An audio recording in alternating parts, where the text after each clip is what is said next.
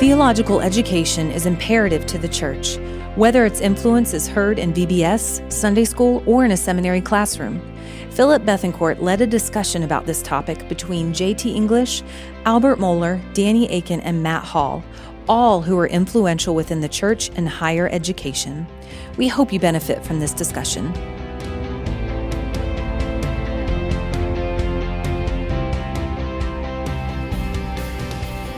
We're going to be talking about the future of theological education, and I'm excited by the panelists that are joining me up here. I have Matt Hall with me, who you've met earlier, Dean of Boyce College and at Southern Seminary, Dr. Danny Akin, who serves as the president at Southeastern Seminary, Albert Mohler, who serves as Southern Seminary's president. We just heard that keynote from him. And then right next to me, the hometown favorite, J.T. English, who's right here at the Village and leads the Village Institute. And I'm just curious, as we get started, by show of hands, how many of you went to Vacation Bible School as a kid? And how many of you have been through Sunday school classes at your local church at some point in your life? Then every one of you has been involved in some level on theological education. We're going to spend a lot of time talking about higher education and how it relates to theology and theological training, but theological education is essential to the mission of the church. And we're going to think specifically, Dr. Mohler, first about what's going on in Christian higher ed. And so what would you say the state of play is right now when it comes to Christian higher ed? What are some of the things you're noticing? Where is it going in the current state of higher education today? Yeah, well, that's a huge question. Thank you, Philip. I have to back up for a moment and say higher education is one of the sectors of American society, before you get to Christian higher education, most in flux and turmoil. For instance, the cost of higher education has been paralleled only by healthcare costs and rapid escalation. Right. And so higher education, that for most of the last half of the 20th century is becoming more accessible and more affordable for people, has become less so over the last generation, and the costs are basically out of control. And you're going to see a lot of educational institutions fail. I mean, a lot of them. You're going to see a lot of schools go out of business. Christian higher education is by definition private higher education, which is the worst funded form of higher education. So by definition, Christian higher education, you take all the financial pressures and they're already a lot worse.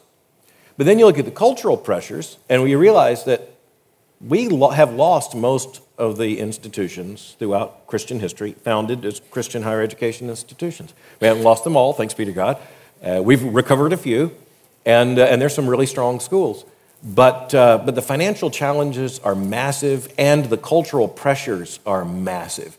So if you think about the pressures, you think about just the LGBTQ revolution and all the rest, you can think, well, you got the Department of Justice, you've got the Department of Education, you got all this. Well, you also have, for a lot of schools, something like the NCAA.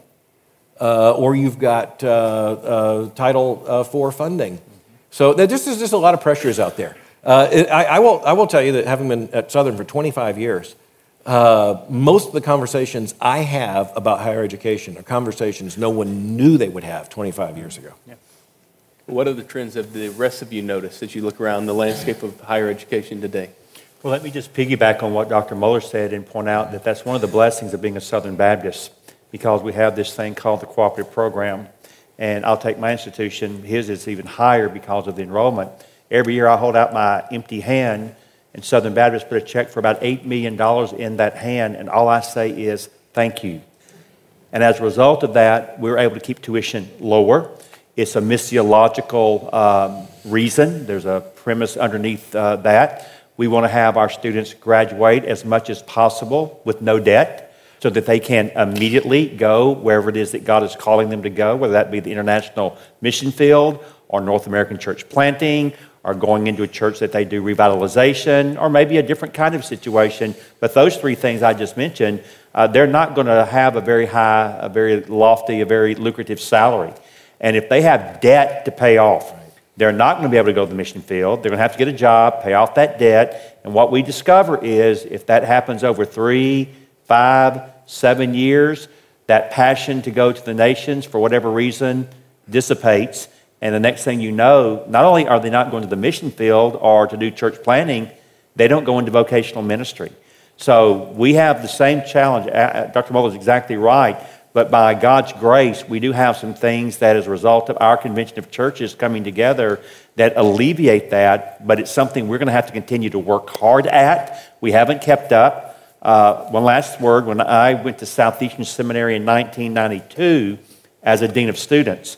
The cooperative program paid 75% of our total budget. Today it's less than 40%. At Southern, it's what? 22%. So obviously you got to raise money by annual giving, endowment, or tuition. And so those costs have to go somewhere. And so we find a greater pressure in raising annual giving, trying to raise endowment, because our goal is to keep tuition as low as we possibly can for missiological, evangelistic, church-centered purposes. Matt, what about, let's think a little bit about online education. When I look at the life of Jesus, it's very incarnational, the nature of his ministry. He's training 12 disciples. He's amongst the people when he teaches and preaches. And in some ways, it seems as if online training is creating a disconnect from that incarnational model, but at the same time, it's opening up all sorts of avenues that were never there before. We had an ERLC staffer who over the last few years did his entire MDiv at Southern fully online while working with us. And that kind of opportunity wouldn't have been able to be there before. So how should we think about some of the online options available for students today? Yeah, I think the online question simply reveals or shines a light on some deeper underlying questions about the nature and mission of theological education. So all of us, I think, on this platform are committed to doing online theological education well, to the glory of God and in service of the local church. But if you're expecting your seminary to do for you something that God did not design for it to do, you're going to be disappointed whether it's on campus or online. So we believe at both Boyce College and Southern Seminary, and I've checked with the president, I think he'll validate what I'm about to say, we're committed to doing online education, I think, as well, or if not better than anyone else in theological education. But we also recognize that we cannot replace online what happens in person in a classroom. There is something that happens because of our embodiment in a classroom that beyond just the delivery of information in a lecture. There's the back and forth. There's the discussion after class. There's the opportunity to have a relationship, so to speak. But I want to go back to what I said at the beginning. Deeper even than that is if you're expecting your seminary to do for you what only the local church can do, then you're going to be disappointed whether it's on campus or online. I like how Don Carson's put it elsewhere. If you expect the seminary to do this in the wrong way, you're going to look at the seminary as like a finishing school. But I can't really help a student fully and truly understand how to care for somebody who is bearing their spouse. The place to do that fully, I think, in God's design, and you alluded to Jesus' ministry, is by a pastor, an older pastor, taking a younger man who's preparing for ministry, taking him to a funeral at a graveside so he can see firsthand, this is how you grieve with those who grieve, this is how you bury the dead, this is how you weep with those who weep. You can't really do that as well in a classroom to begin with. So our mission, and I know this is true both at Southern, Southeastern, and of all of our Southern Baptist seminaries, is to support the churches that make up the Southern Baptist Convention and fulfill our mission in that way. So whether you do that online or on campus, there are going to be unique challenges in either one, but we believe that online delivery can actually work when it's done in conjunction with the local church, and JT could say more about that, I'm sure. Well, why don't you say some more about that? So that's been one of the fascinating things about watching what you're doing here at the Village with the Institute. Walk us through the vision and what y'all are doing, but also help us translate it. Not everybody's in this context. Right. So what are some things that churches should be thinking about the way they could do theological training back in their local ministry setting? Yeah, well, what Dr. Moeller said is exactly right. Christians have lost more theological institutions than we've kept, except for the church. I learned that from you, and that's exactly right. So when we think about doing local church ministry, theological education should be a fundamental piece of ultimately what we're trying to do. So that's really what the Institute is trying to do. And part of theology, we've said that all theology is partially autobiography, but so is philosophy of ministry. So I came to faith in college. I grew up in a post-Christian context, came to faith through a Campus Crusade Bible study. Somebody just shared the 4 spiritual laws with me. I came to know the Lord, got discipled through Cru for 3 years, and felt like the Lord was calling me into pastoral ministry. I sat down with my Southern Baptist pastor and asked him, I said, I think the Lord's calling me to ministry. How can I get equipped to do what you do? And his answer was, go to seminary. And I said, what's that? I didn't even know what it was. I was so far out of the subculture that I didn't understand that there was this whole world of theological education and pastoral equipping and missional training. For the life of me as a new Christian, couldn't understand why I had to leave the church in order to lead in the church. And so I had to move my family across the country twice just in order to receive theological education, and had to overcome so many of the obstacles that you just mentioned, whether it's finances or other things in geographical relocation. And so during my time, both at Dallas Seminary and then again at Southern and working at Southern, the Lord never took away from me that driving passion to see what would it look like for a church to do theological education and come alongside a seminary to do theological education as well as we can. The thing that I'm grateful for in the Southern Baptist Convention is that I think all of our seminaries are committed to doing theology for the church. Yeah. There's no doubt about that, and I benefited from that education. But my vision is to see if we can take it one step farther. What if we can do theological education in the church and from the church? And so in the Village Church Institute, what we're trying to do is raise up a group of students and ministers and members here who are doing the work of theological dialogue and doing the work of theological education here. So we have what's called the Village Church Institute, where we're trying to take people all the way from perhaps being a pagan all the way to being a pastor and everything in between, providing learning environments for them across the board. So we have classes where you're right, Philip, we do have some resources here that I know not everyone has, but we have about 3,000 people enrolled in our classes each semester. We have a training program, which is our Seminary Light training program. We have a wonderful relationship with Southern, where we're able to offer 21 credits to our graduates and students if they wanted to continue online education, or we have several who've moved to Louisville to do that. We're starting a residency as well. When we started the training program, if some of you are thinking, how in the world can this happen in my context? Are my people going to buy into a vision of doing robust and rigorous theological education in the church? Even after I took the job here, I was fairly skeptical about what it would look like. How many people are actually going to be interested in this? I was praying for 15 people to be involved in our training program, which is our year-long discipleship program, working through biblical theology, systematic theology, and spiritual formation. I was praying for 15 people because it's primary sources. It's Calvin, Augustine, Bavinck, Edwards, massive portions of Scripture, doctrinal statements. Several of you are students in here. I see you praying for 15 people. That first year, we had 459 applicants. So I can assure you, if you put forward a vision in your church that sees theology not as inaccessible and something that's reserved for the elites, but actually is accessible and important and practical for every single believer, they will rise to that occasion. So when we raise the bar, people have not only wanted to meet it, but exceed it. So if you're thinking about, just maybe one last thing, if you're thinking about practical things, think about putting Scripture before your people as often as you can. I don't care if you have 450 applicants or one person you're discipling. I wish my pastor would have said to me, come alongside me. I'd like to raise you up for the work of ministry. Yeah, on the online, I appreciate everything that's been said. And I am not the kind of seminary president who was immediately for this. That's an understatement. Yeah. And so I had to be convinced of it. And I am convinced of it, or we wouldn't be doing it. And we wouldn't be doing it at the level we're doing it if I were not convinced of it. And I could give you lofty explanations as to why and all kinds of documentation. What I want to tell you about is that on the way here, Mary and I stopped for gourmet eating at In-N-Out. And while we were there, we FaceTimed by invitation with Benjamin, our 2.5-year-old grandson. Okay. Now, that's just about perfect. And by the way, the food goes away, and there's one main thing. And FaceTime is fantastic. It is unbelievably good. I mean, you're watching real time. You can have a conversation. You can look at face.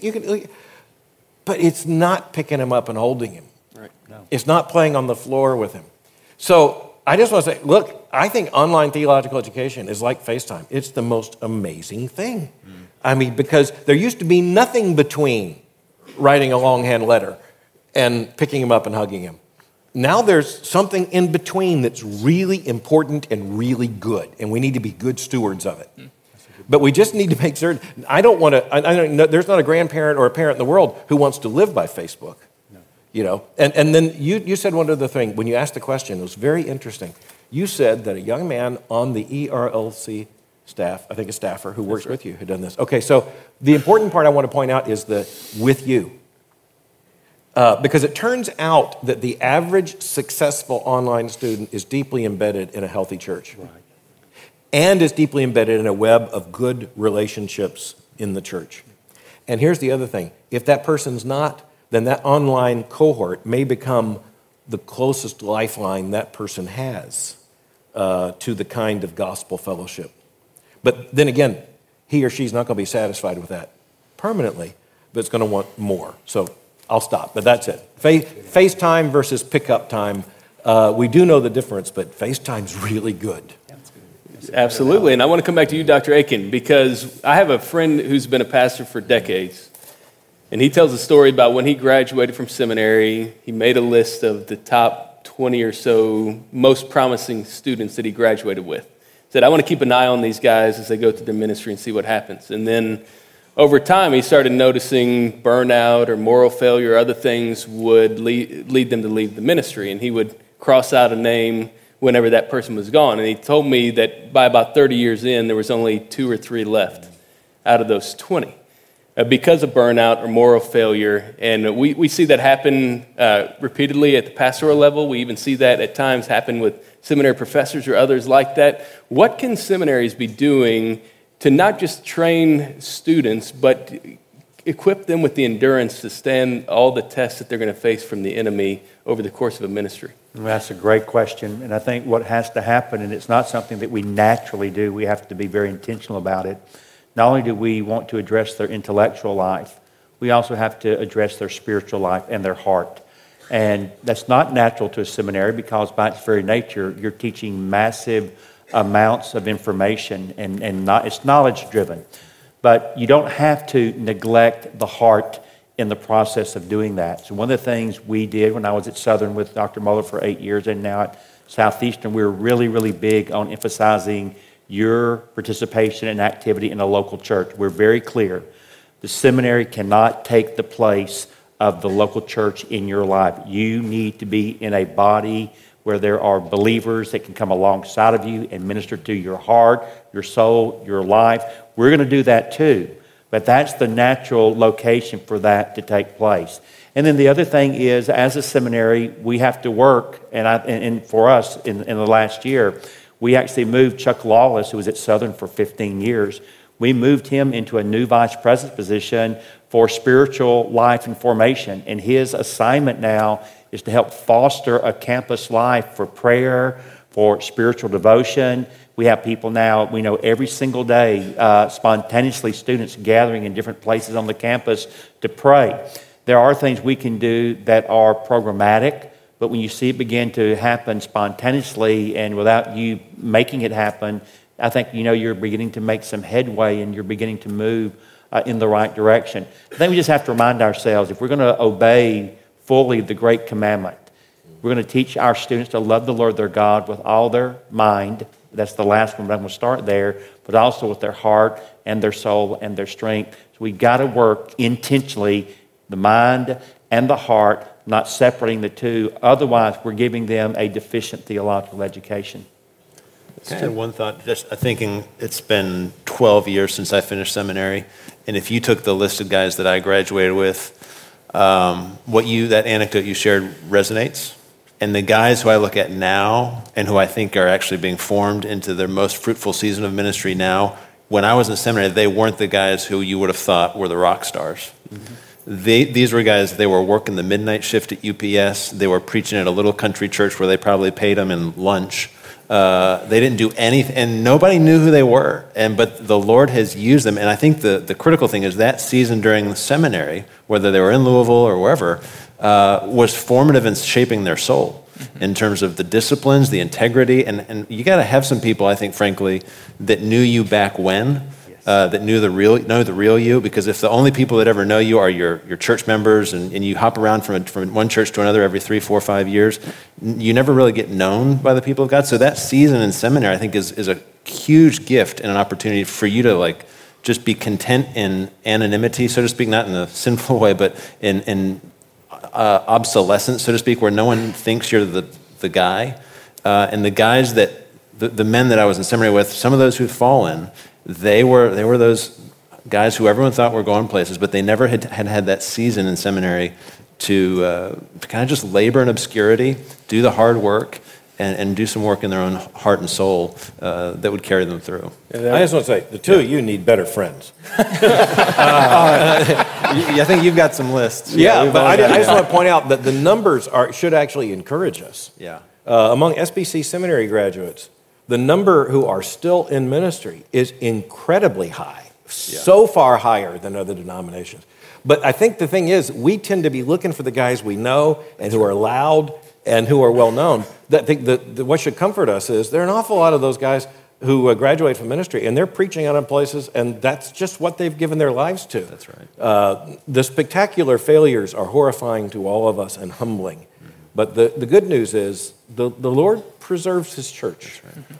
So, JT, let's think about it. So somebody comes out of their theological training, whether that's at seminary or some other place, and they're serving in a local context like you.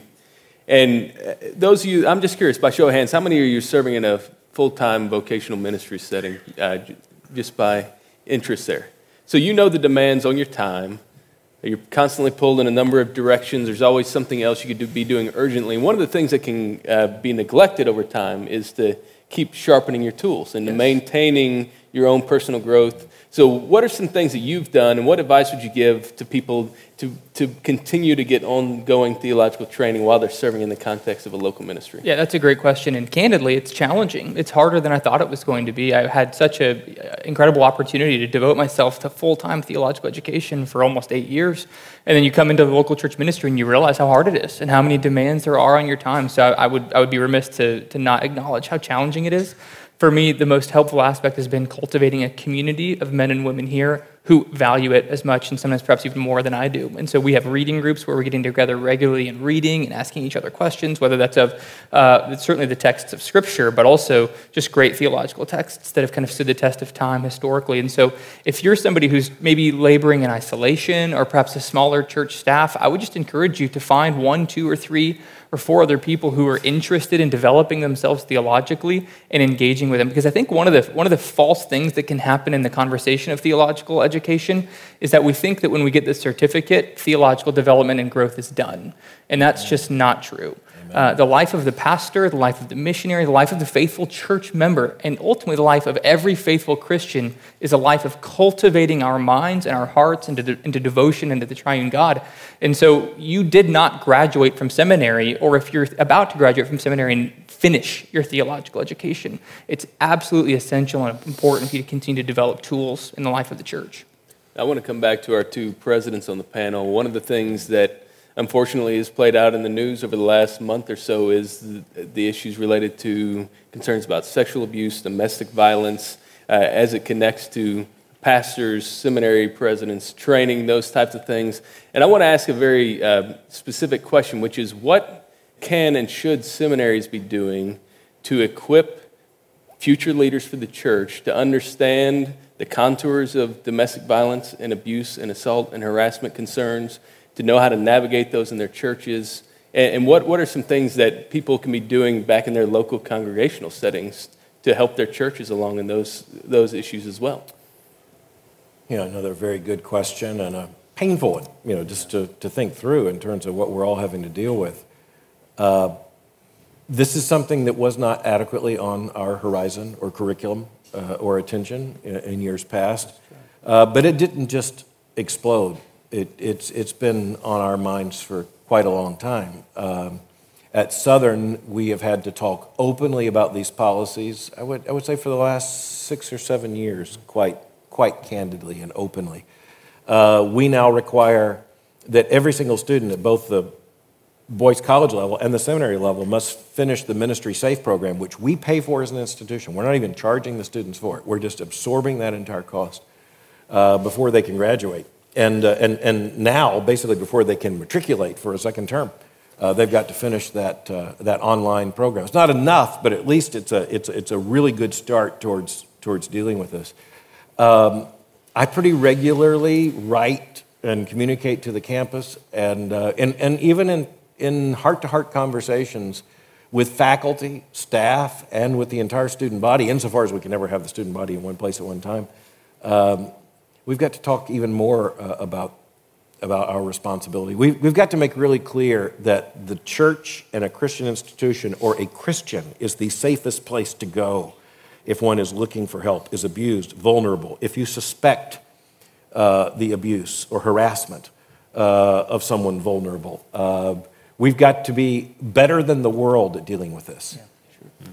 I think our responsibility is higher. Right. I think there's a dual track that we have to address. One is the spiritual, ecclesial, but the other is the legal and the governmental. And unfortunately, I think the intentions have been good in the past. This is a spiritual matter. This is a church matter. We can handle it in-house. They fail to recognize that if it is a criminal act, we have a moral and in some cases legal obligation to report it, especially if it's children. That's not even up for debate. That's not up for question. We must report any suspected abuse of a child to law enforcement. Or present threat to anyone of any age. So we have to recognize that there is this responsibility to handle certain things in a certain way within the body of Christ, but there are other things for us to be true to the culture and context in which we live. We must also deal with that as well. It's it's hard. Your initial impulse is not to do it in many cases, but we have to get over that and recognize if this is the law of the land, we are obedient to Romans 13, we do this. That does not negate working very diligently within the body of Christ to minister spiritual healing and help as well. But there's this dual track, there's this tension that we have to address both of these things. And I know at Southern and at Southeastern, I suspect at the other schools, but I know in our schools, we're working very hard to help our students understand that when you go out into the local church, these are the two things you've got to deal with. You can't neglect one at the other. You've got to deal with both of them. Sure. And that those are so important. And I want to come back, open up the whole panel if anybody wants to chime in on this. In the seminary, times I've been connected with seminary as a professor, as a student, in academic administration, working with your schools and your churches, one of the things I've noticed in terms of training is it's often very white and very male. So what are some things that we can help our people here and our institutions think about in terms of championing diversity, both in terms of gender and ethnicity? What comes to mind on that front? I think one of the first things we need to do, not just in terms of student body, but have a diverse curriculum, that the students would be learning from a diversity of voices, both men and women, but also kind of the global church. I mean, I think it's certainly reasonable to make sure that every single curriculum is exemplifying some kind of a diversity that doesn't just embody our specific context or church ministry, but is inviting the voices in of the global church and of the historic church, right? Because Christianity is not simply a Western religion, but ultimately an Eastern religion, an African religion. Thomas Oden has done a lot of great work in this. And so inviting those voices to come to bear into the life of the mind, the life of the theological heart, I think is really important. Hopefully in doing that, it's going to create more of a diversity of conversations and hopefully a diversity of student body, which I think you guys could speak to better. Yeah, I think we also have to watch the way we frame this, to be honest, because first of all, if you talk about American evangelicals, you talk about American Protestants, and you talk about Southern Baptists, you're talking about overwhelmingly white over history, for reasons, some of which were demographic and some shamefully were horrifyingly sinful. Right. But for the last 30 years, the only growth in the Southern Baptist Convention has been ethnic and racial diversity. The leading edge of growth in the Southern Baptist Convention for the last 25 years has been in ethnic churches. And so here's good news. God is showing his favor and his correction to a denomination. And we need to be very grateful for that. On the male-female side, obviously this is something I've had to deal with this in the article that I've got up right now and had to deal with the Associated Press and the Washington Post in the last few days. Is Southern Baptist theological education overwhelmingly male? Yes, and it is because we are complementarian. Right. Now, we have been looking at horrifying corruptions of complementarianism. We've been looking at misappropriations and misapplications of complementarianism. But the bottom line is that it should be really good news to us that God is calling young men to serve as pastors of churches and elders. We should be very thankful.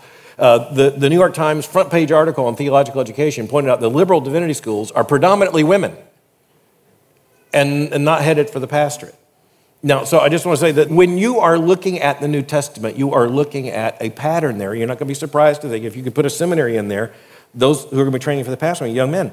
But when I went to a seminary that was anti-complementarian, avowedly egalitarian, and we went there clearly complementarian, fought a war over it. So we have fewer women or a smaller percentage of women as students now. No! We have more than twice as many women at Southern Seminary than we had when we had a far lesser enrollment. The percentages, every single degree program at Southern Seminary is open to men and women. Every single degree program. There are more women in Southern Seminary's PhD program now by number and percentage than at any point in history. And it's because we are really clear about our conviction, but we are really clear about how much we honor women, how necessary women are in the work of Christ and in the church, and how much we're going to celebrate that. So again, I just want to push back and say, success for us is not becoming the PCUSA, but faithfulness for us is fulfilling a New Testament picture of the church, and that's going to be really healthy. I don't think you can be a biblical complementarian without raising the standard and respecting the dignity, worth, and value and giftedness of women. I don't think you're a true complementarian unless you do. Right. We've tracked in the same way that Southern has. We have now almost 30% of our entire population of students is female, twice what it was during the liberal years. And both when it comes to male-female issues, gender issues, and race issues, for me, Philip, the key has been intentionality. Working hard to help ethnic minorities know we want you here. Not only do we want you here, we want you to have a seat at the table. We not only want to teach you, we also want to learn from you. Yep. And we know what the church in heaven is going to look like. Mm-hmm. Church on earth are, to the best of its ability, reflect what that church looks like, where every tribe, tongue, people, and nation are coming together to worship the Lamb. And women. And women, yes, absolutely. There's no gender distinction in that regard. Granted, and rightly, I believe, we are complementarian when we understand how God operates and sets up his structure for the home and the church. But again, equal in worth, equal in value, giftedness, all of those things, that's what a good, healthy complementarianism looks like. And I think, again, Dr. Mohler wrote an article a few weeks ago that I think was absolutely stellar and spot on when he talked about the wrath of God coming upon the Southern Baptist Convention. I've had a number of people say, do you think he was right? And I've said without any reservation, I think he absolutely was right. But coming out of that can be repentance, brokenness, and healing on the other side. And I'm hopeful, even somewhat optimistic, that that's where we're going to head out of all of this. And if that's true, God will honor that, and we'll be the better and stronger for it. One of the things related, just thinking about this from the perspective of the church and trying to do theological education in the church, a few things. I mean, I think we want to say that theological education, if it's man alone, it's not good. As you've pointed out, Dr. Aiken, that's not biblical complementarianism. The Bible's very clear about that, and that includes the classroom. My experience as a pastor and professor has typically been with female students has been, and I just think it's important for us as educators to think about this and pastors to think about this, is typically my experience has been the women are almost 10 times out of 10 the best students because they have not been given a seat at the table. They have to earn it. Men are given a seat at the table typically because of their gender. And so my experience has been is in our classrooms here at the Village Church is the women are flocking to this because typically theological education has been inaccessible to them because of life stage or whatever. It might be financial accessibility. And so as first of all, I'd say to men in the room who are pursuing theological education, you should step your game up because the women are doing a fantastic job. And they're outpacing you. They just simply are. And the women in the room, hang with us, keep learning. There's going to be places for you to lead in the life of the local church and to be a part of the conversation and have a seat at the table. Sometimes people ask, why does Southern Seminary now have a women's studies program? It's because I don't believe in it. Right. I believe a women's studies program is called Systematic Theology, right. Old Testament, New Testament. Amen. And there's a reason why we don't put that off to the side. Yeah. Absolutely. I want to finish us with one final question. This panel's entitled The Gospel and the Future of Theological Education. So I'm going to start with you, Matt, and then anybody else that wants to jump in. Think 20 years into the future, what's one thing that you hope is true about theological education 20 years from now? Well, Google will have taken care of it for us. We won't need it. No, I'm hopeful. Actually, I think I'm a glasses half full kind of guy. I hope. I'm hopeful that 20 years from now we will see a recovery of kind of institutional optimism among the next generation of Christians, whether you're Southern Baptist, evangelical, whatever. I think right now we're living in a moment where there can be so much distrust of institutions or a minimization of the opportunity in the kingdom to leverage institutions for kingdom effectiveness. So I'm asking you in this room, our students and folks in the SBC, to lean in. Don't back off of institutions. Lean into institutions. If you want to have a seat at the table, as we've been talking about, if you're a sister in Christ and you're frustrated by the way things are, don't check out, lean in. If you're a brother or sister of color, don't check out, lean in. We need you at the table. And I'm hopeful that, 2 decades from now, we will see progress and movement forward in our faithfulness to Christ as we do that. We are characterized by a great passion for the Great Commission standing without apology on an inerrant Bible. That's where I hope we are 20 years from now. Well, amen to that.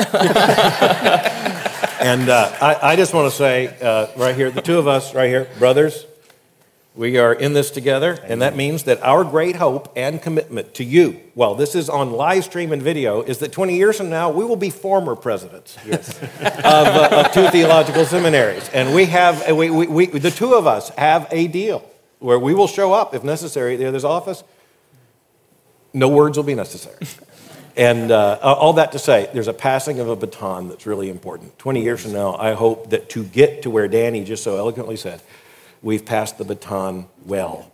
And 20 years from now, I want Mary and I to be really, really happy and encouraging to people as we are looking for great-grandchildren. Mm-hmm. And look, I just want to tell you, I'm in a different place than I was 25 years ago, just in where I am in life. And I am really praying that the Lord will lead to a gracious generational transition. Amen. So that Danny and I can bless. And those behind us can be blessed. Amen. Amen. Yeah, I think the last thing I'll say, just my hope for theological education in the 20 years is that what we were doing at the Village Church, which feels kind of experimental and seeing what the Lord's doing, I hope that we've been leapfrogged by a few thousand churches, that churches across the country and ultimately across the globe are beginning to value theological education in new and exciting ways where we can learn from them and continue to grow. Theology is absolutely essential for the life of a healthy church. Amen. Absolutely. Well, will you join me in thanking our panel?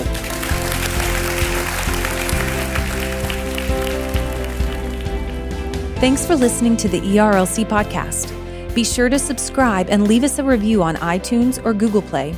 And join us next week as we hear a message from Matt Chandler about courage.